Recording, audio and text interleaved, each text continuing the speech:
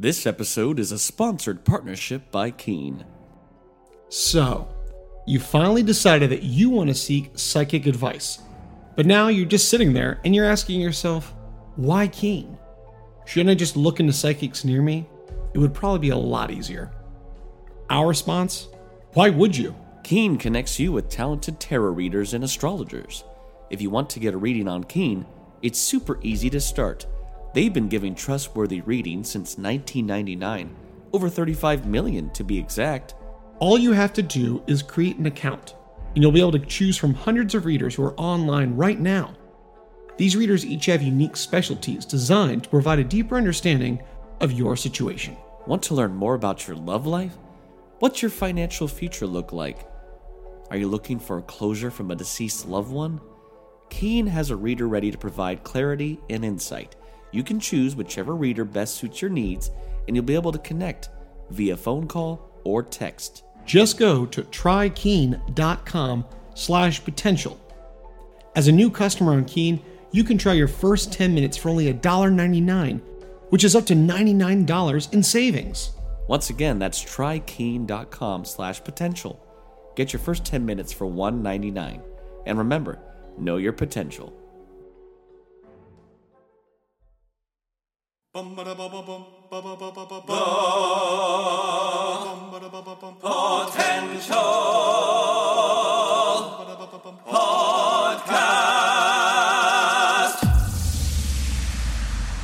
Reviewing the latest in movies, TV series, video games, books, and more. This is Potential Picks. Hello and welcome back to another edition of Potential Picks. I'm your host, Chris Stewart, and I'm joined by my co-host and fellow Scroll, Taylor Sokol. Today we're reviewing the latest miniseries show that joins the MCU, Secret Invasion. This was created by Kyle Bradstreet, of course, based on the Marvel Comics, and directed by Ali Selim. So we heard about this show for quite a while, and we knew that Samuel Jackson really kind of post some of the Avengers movies. He's had these little cameo moments. He came in at the end of Endgame and everything for Tony Stark's funeral, but we haven't really had much with his character overall. This was going to be really focused on him, and as it all was set up in the Captain Marvel movie, The Skrulls, and this possible Skrull invasion taking place that he would have to come back to handle. So we're going to talk about some spoilers. Spoiler warning. So it'll be spoilers today. If you haven't watched the 6-part show, go watch it. Come back. Here are our thoughts. So Taylor, what is a brief synopsis of Secret Invasion? So Secret Invasion, we follow Nick Fury and Talos as they uncover a conspiracy by a group of shape-shifting Skrulls to conquer Earth. So we're following Nick Fury, post-blip. A lot of these characters, because of the Thanos snap and everyone coming back in existence, we're really kind of catching up with everything going on. And the last thing we saw of the Skrulls, really, if you've kept with the MCU, was Talos and his wife, who actually were Maria Hill and Nick Fury in disguise, end of Spider-Man No Way Home. Spider-Man.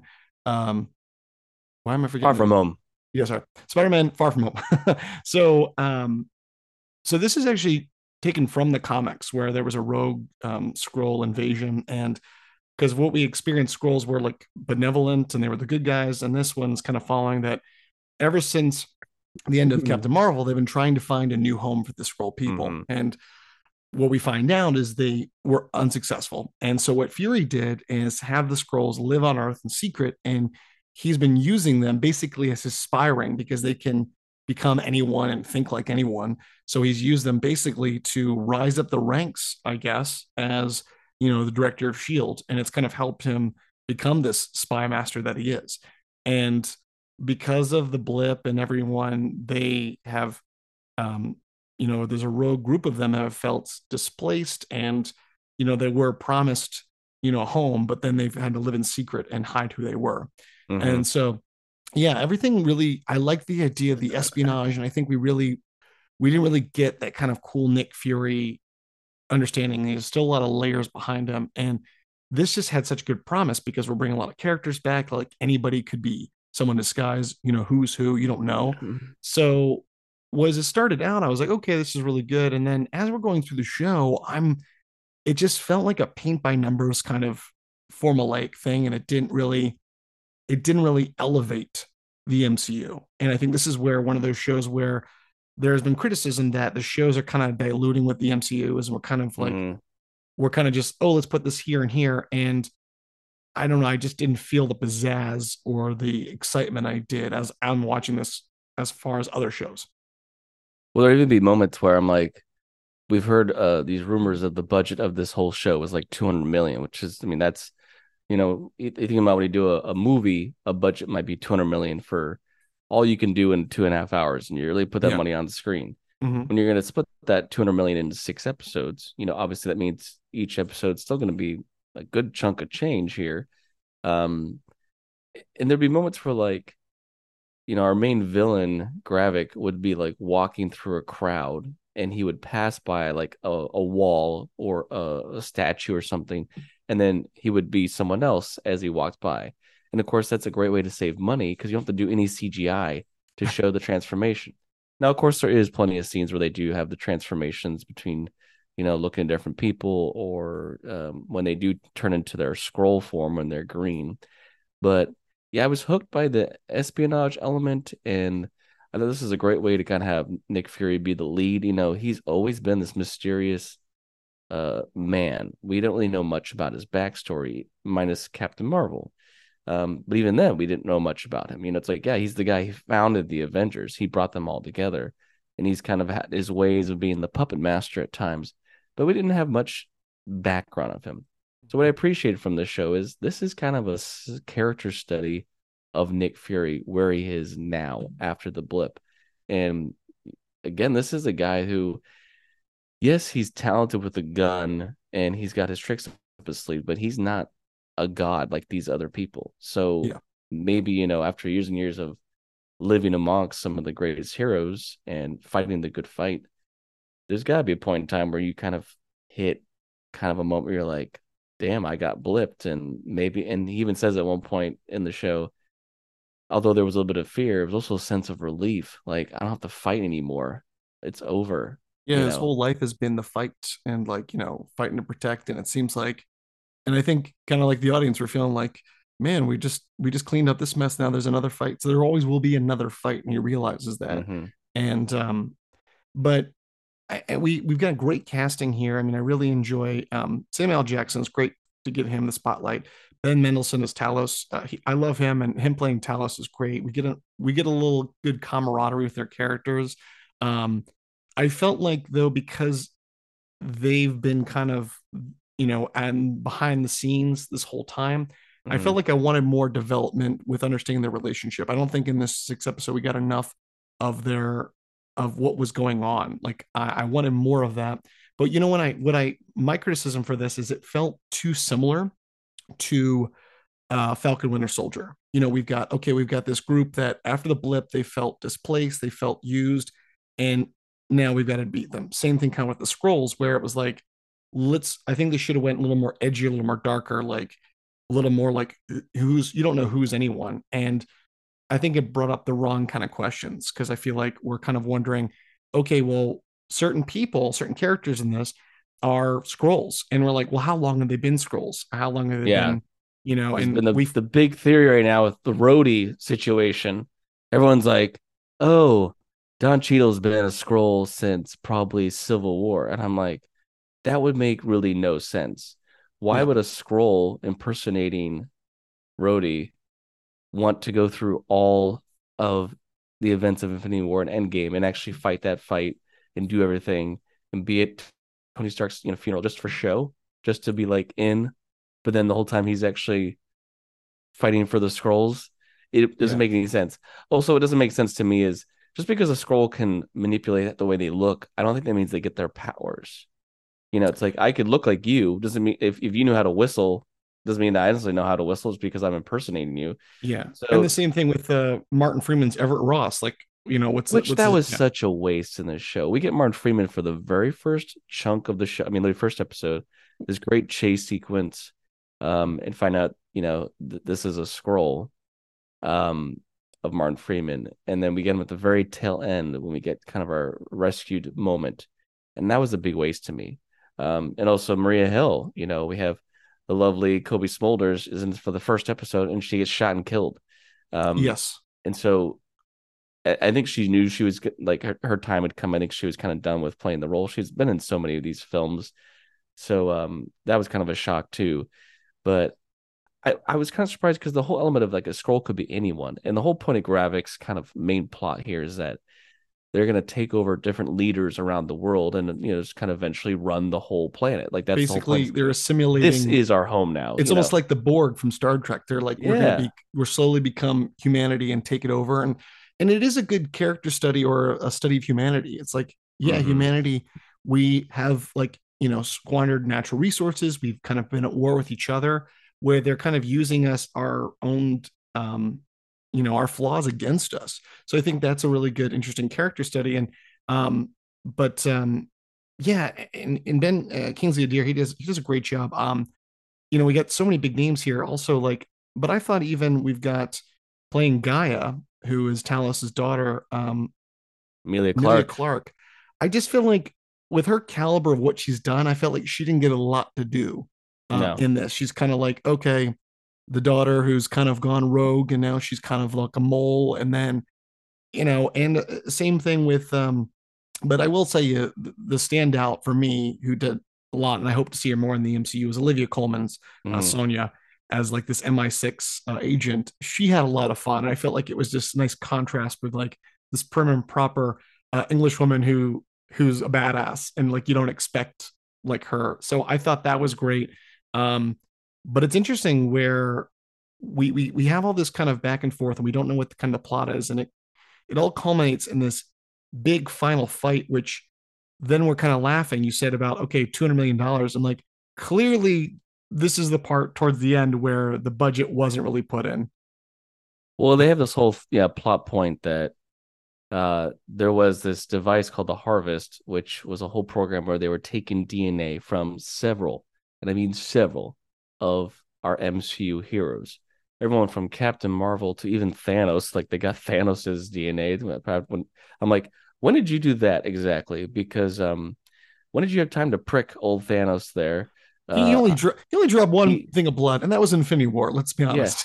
Yeah. And he was decimated into dust. Did you collect a little dust particle? I don't know how that worked out. Like you got like Groot, Drax. They have like 20 different Mantis.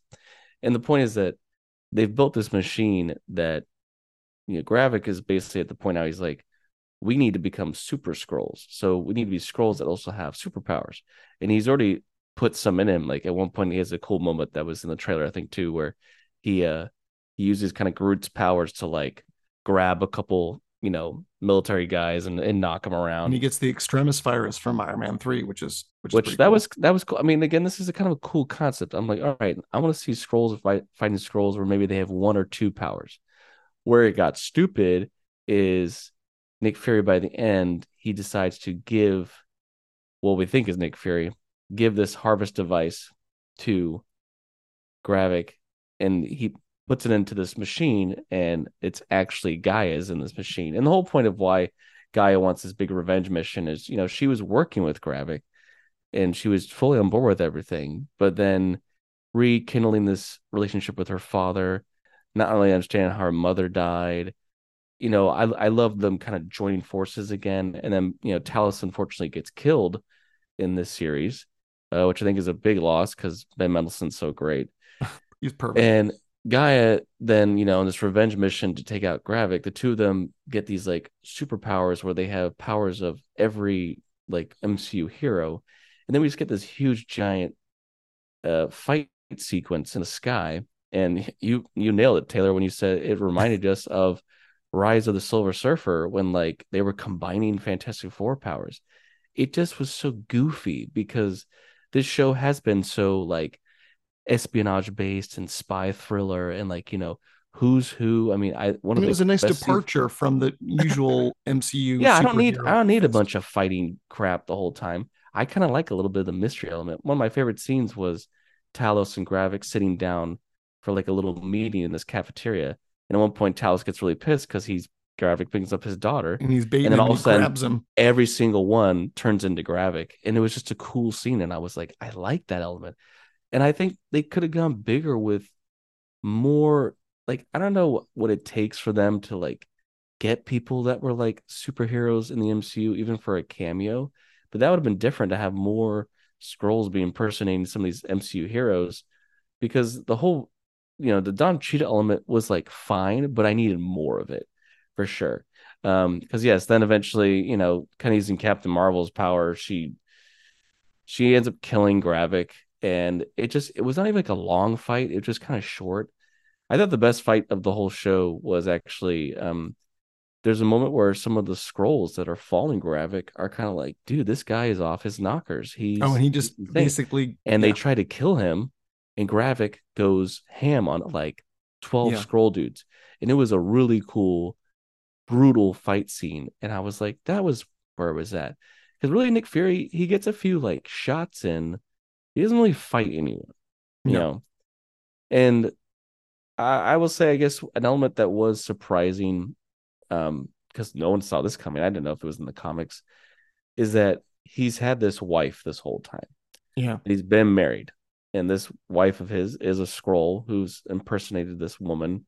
And she throughout this whole Secret Invasion series is kind of like a double agent in a way. Like, at times she's used to like want to kill him, but at times she's not. And there's definitely still that love there, and a lot of what's interesting too, I think they should have went for this, is with Gravik's character, they kind of started out making him like he's almost like a son I to thought Fury. that's where they're going to go to, like, And I he thought, was his son, but they didn't I do that. think that would have been better, because it would have made the stakes a little bit, higher and stuff like that, and a little more personal, because so then you have like the sins of the father, but you have like Talos and Gaia's relationship, and his relationship with Gravik.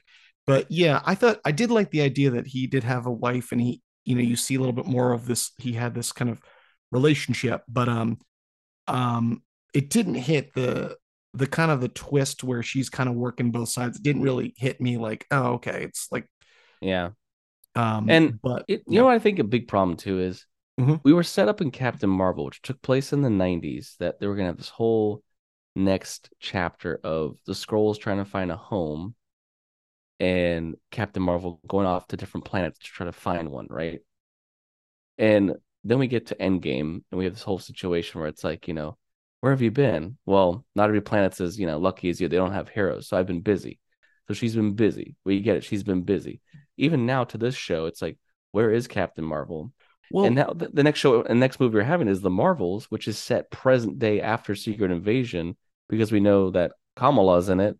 So it's like, that's confusing. You brought up a good point. We're skipping that whole chunk of time. How long was this search? Because that was in the 90s, and so we have when Fury's on Earth with the Skrulls, and it's like, okay, within 2-3 years, so they gave up on looking for a whole universe, and then like decided, Fury's like, no, we're just gonna keep that was confused me. Like, how did they go from I get why he uses them as a tool to be like, look, if you help me impersonate the right people, we can protect my planet, and in doing so, I'll make sure we get you a planet. And I think, it wasn't Fury trying to be like sneaky about stuff. It was really like, look, there's some bad stuff that happens on Earth, and I think you guys could help us out. And that could have been an interesting plot point too, where maybe you start to pull in situations of like real world situations, like with terrorists and maybe certain events of how maybe Skrulls caused or didn't cause certain things, to make it even closer to real life. Maybe they caused 9/11, or 9/11, or you look at like maybe Osama bin Laden situation, like maybe the team was led by a Skrull. They could have gone really deep into how Fury used these people, and it's just kind of a skipped over flashback sequence. And I'm like, there's a whole chunk of time here that we do not have any record for. Yeah. And it kind of correlates with thinking, again, this is a big problem with the MCU, is the MCU does little chunks to add to their giant timeline, but they never really fill in the gaps of how that, it's like, if you look at 2008 when we first met Nick Fury in Iron Man at the end of the post-credit scene. I got a team I'm building, from that point on all the way up until Captain Marvel movie, which again is set in the 90s. There's never a mention of a Skrull because they hadn't thought about doing Skrulls yet in the MCU. It wasn't until Captain Marvel they're like, I guess we'll put the Skrulls in there because that connects to Nick Fury. So again, it's just sometimes I'm like, these are 35 to 50-minute episodes. It's good quality of filming, but I don't know if the content always is there. And this it was just a bummer ending. And it's like he kisses his wife goodbye, and Nick Fury goes back up into space, and that was like the end of the show. The two of them like go back to space. So now he's gonna be back on the ship, and I guess that's gonna correlate with the Marvels. There was no tie-in to the Marvels. No, I thought there'd be at least a post-credit scene of like, where is Carol Danvers or something, or Rambo, like Monica. She wasn't. Yeah, so like, it's very, very thin material, and I feel like this maybe wasn't necessary, or they could have put this in one movie if you're going to have the same kind of like you. The point of we said it on this podcast is when you have a show, you can do a lot more. You can delve on the plot and like do these episodes an hour long. Put all the stuff in there. I mean, the finale was 37 minutes. So I don't know. I know what all these short finales. Other wasted characters too. Christopher McDonald. A lot of people were rumored that he was going to be a Skrull impersonating maybe Norman Osborn or something. That was a big rumor. He's just a wasted Skrull that's like on a like basically like a parallel of like a Fox News channel. And then Dermot Mulroney is the president in this. He was fine, but because he's kind of put in this position where like he's just kind of pushed around and stuff by Rhodey and other people. I didn't feel like he had much power to his role. So again, it's kind of some wasted talent in here. And again, the biggest one to me that I was just so bummed was I love Martin Freeman as Ross. And when they had that whole Skrull moment at the beginning, I was like, oh, now we're going to get the actual one. They had, I guess in a way it was kind of a neat sci-fi element was the Skrulls that were impersonating someone long-term had all these prisoners in these like mind cages and so they basically could literally have all because the memories. Really, Skrulls can only get like a few minutes. Yeah, but then they could basically like I can become you. Unless you kill me or hurt me, you're not going to know I'm a Skrull. So yeah, and that was interesting. I just kind of wish it paid out more because by the end it was like, oh, they rescue them and then that's it. I think the only how long have we been here? Yeah. Well, Rhodey looks like he was in surgery and he's wearing a gown. Which is why a lot of people connect that there's a moment in Civil War when he got injured. I'm like, yeah, maybe I don't know. Who knows when they caught him? But I think I think the most noteworthy plot point of where it leaves off is the president basically is saying anyone that's non-Earth related, you're going down combatant. So is that Skrulls only, or is that we've got new Asgard? The Asgardians live on Earth. So that could kind of shake things up, but we'll see. But yeah, I am. And Gaia's like super god right now. Yeah. So like, are they going to bring her back or what? Yeah, it's. So I mean, overall, I enjoyed where it was a spy thriller. I liked the character study for Nick Fury.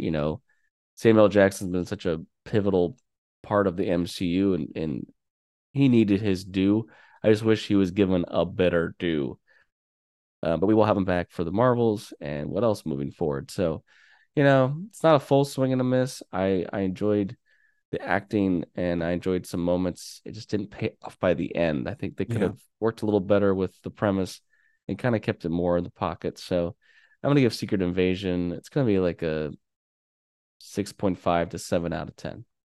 Yeah, I'm going to give it a 6.5, solid 6.5 too. Everything we talked about, but we'll see what happens. I mean, next thing we've got is the Marvels coming up here later this year, but you can all check out all 6 episodes of The Secret Invasion streaming now exclusively on Disney Plus. And that was this edition of Potential Picks. Thanks for listening to the Potential Podcast. You can follow us on Instagram and Facebook at The Potential Podcast or on Twitter at The Potential Pod. Or you can email us. Send us your positive feedback and thoughts, suggestions, and more through our email, thepotentialpodcast@yahoo.com. I'm your host, Chris Dewar. And I'm your host, Taylor Sokol. Stay tuned for more episodes on pop culture, Entertainment, and nerdom. And remember, know your potential.